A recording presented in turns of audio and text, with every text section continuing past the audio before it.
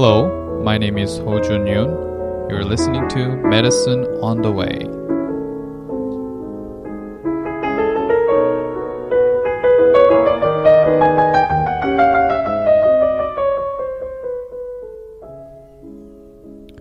It is July 2013. This is episode number 10, and today's topic is vaginitis. Vaginitis is an inflammation of the vagina, usually caused by an infection. When we are talking about vaginitis, we're typically thinking three etiologies, and they are candidiasis, trichomoniasis, and bacterial vaginosis. In this episode, I want to make sure that you know under which etiology category that I'm talking about, because treatment, signs and symptoms, and lab tests can be different based on what etiology that we're dealing. A normal woman may have scant amount of vaginal discharge that is clear with various consistency. Vaginal pH is less than 4.5, and lactobacillus is the predominant organism. Microscopic exam will show epithelial cells. During pregnancy, vaginal secretions can be white and thicker, and this should not confuse with vaginitis. First, let us talk about candidiasis. Candida albicans is the organism causing vulvovaginal candidiasis. Diabetes, corticosteroids, pregnancy, and broad-spectrum antibiotics are contributing risk factors. Signs and symptoms of candidiasis include vulvar pruritus, irritation, erythema, fissures, or tenderness. Vaginal discharge is typically described as cottage cheese-like curds without odor. Candidiasis is generally diagnosed with a microscopic examination with 10% potassium hydroxide, which should demonstrate pseudohyphae, hyphae, and spores.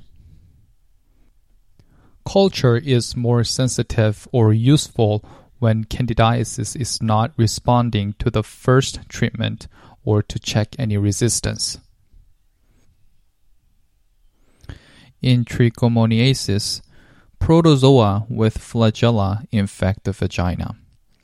As a reminder, flagella look like tails which help the organism to move. Trichomoniasis is sexually transmitted. Signs and symptoms include pruritus, vaginal erythema, and macular lesions on the cervix, which are commonly described as strawberry cervix. Vaginal discharge is yellow and purulent with pH greater than 5. When the vaginal fluid is microscopically examined with saline, it typically reveals organisms that are moving with flagella. Culture is useful when the patient is asymptomatic. In bacterial vaginosis, organisms including Gardnerella and other anaerobes produce moderate amount of vaginal discharge that is malodorous. Discharge is typically white and gray color with pH of 5.0 to 5.5. When the discharge is alkalinized with 10% potassium hydroxide, you may detect fishy smell from the discharge. Clue cells are a typical finding from microscopic examination. Bacterial vaginosis is traditionally diagnosed with the Amsel criteria. When 3 out of 4 criteria are met, bacterial vaginosis can be diagnosed. The Amsel criteria includes, first, increasing white vaginal discharge. Second, the discharge pH of greater than 4.5. Third, the distinctive fish odor from the vaginal secretions after mixed with a 10% solution of potassium hydroxide.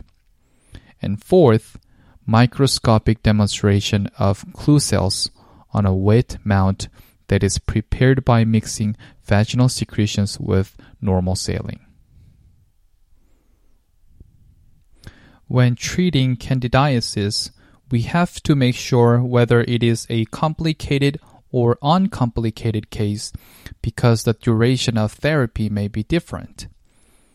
Uncomplicated candidiasis can be resolved with a 1 to 3 day topical azole regimen. Single-dose regimens include miconazole, vaginal suppository, teoconazole or butoconazole vaginal cream, or an oral fluconazole. 3-day regimens are butoconazoles or clotrimazole vaginal creams, or torconazole or miconazole vaginal suppository. Complicated candidiasis should be suspected when patient has 4 or more episodes of candidiasis in a year, the organism causing the infection is not albicans, or there is concurrent HIV infection, use of corticosteroid, uncontrolled diabetes, or pregnancy.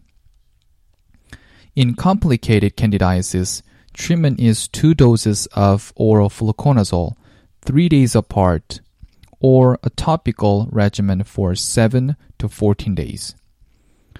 7-day regimens include clotrimazole, miconazole, torconazole vaginal cream. 14-day regimens is nystatin vaginal tablet once daily.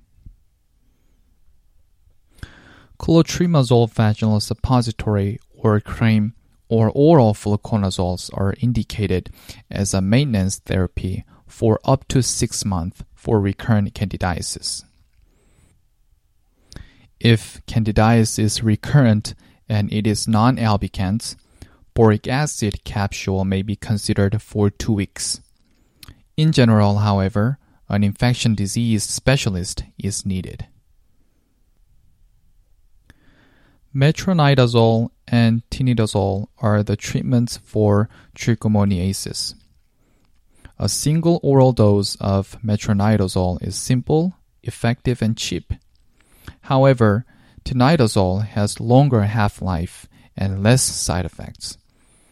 When treating trichomoniasis, it is important to treat the patient and the partner at the same time. When the first attempt to treat trichomoniasis fails, and there is no re-exposure to the trichomoniasis, you can try again with metronidazole for 7 days or try tinidazole as a single dose. If the second attempt fails, you will increase the dose of metronidazole or tinidazole. If the third attempt fails, metronidazole and tinidazole susceptibility test has to be arranged with the CDC. Bacterial vaginosis is treated with oral metronidazole for 7 days, metronidazole gel for 5 days, or clindamycin vaginal cream for 7 days. Alternative treatments include oral clindamycin for 7 days, intravaginal clindamycin ovules for 3 days, and oral tinidazole for 3 to 5 days.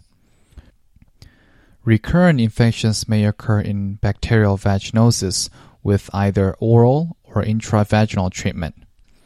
Studies have compared metronidazole intravaginal gel with higher dose of metronidazole plus nystatin suppository. The finding concluded that higher metronidazole dosage may play a critical role in topical intravaginal therapy. Okay, this is it for this episode.